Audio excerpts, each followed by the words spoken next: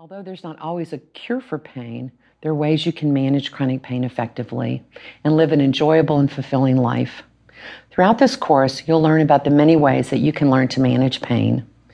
Everyone agrees pain is a universal human experience, but not everyone knows what to do about it. Let's take one of my patients, David, as an example. David is a gentleman in his 50s who came to Mayo Clinic with a long list of symptoms that his doctors couldn't puzzle out. He had muscle pain, joint pain, neck stiffness, discomfort in his jaw. He also doesn't sleep well.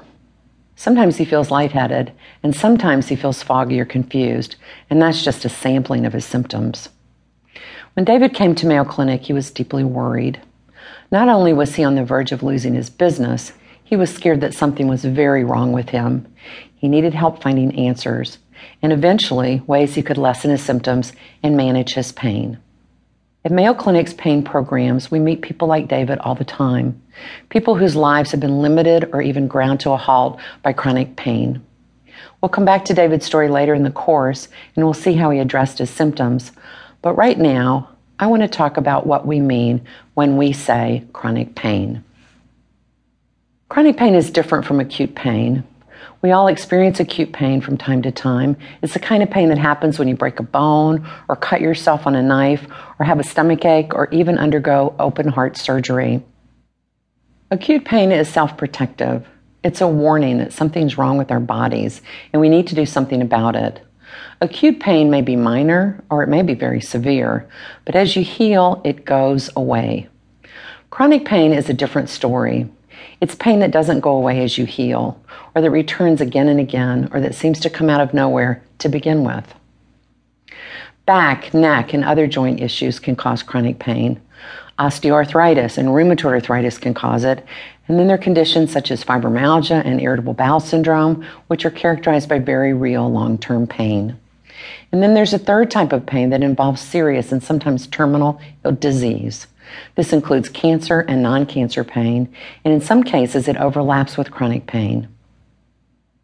Non-cancer pain associated with a terminal illness is pretty self-explanatory.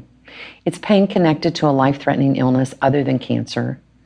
Cancer pain, on the other hand, may be caused by the disease itself, or it might be caused by cancer treatments, diagnostic tests, or a combination of other factors. Palliative care is the practice of addressing these types of pain, whether it's end-of-life care or simply for serious illness.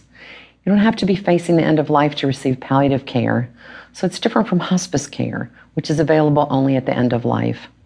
In this course, we will focus on non-cancer chronic pain, not associated with a terminal illness. Now, I can safely assume that anyone watching this lecture has experienced some form of acute pain and knows how to treat it. Have a headache? Take an over-the-counter analgesic or an anti-inflammatory. Had a root canal? Take an opioid for a day or two, then taper down to that over-the-counter painkiller. Have a more serious surgery? You might be on opioid medication for a few days to a couple of weeks. You might even need physical therapy to rehabilitate. But in the end, hopefully, you go back to living your life the way you did before, with no medication, no doctors or therapist appointments, maybe a new daily strengthening or stretching routine, and a few new scars, but essentially pain-free.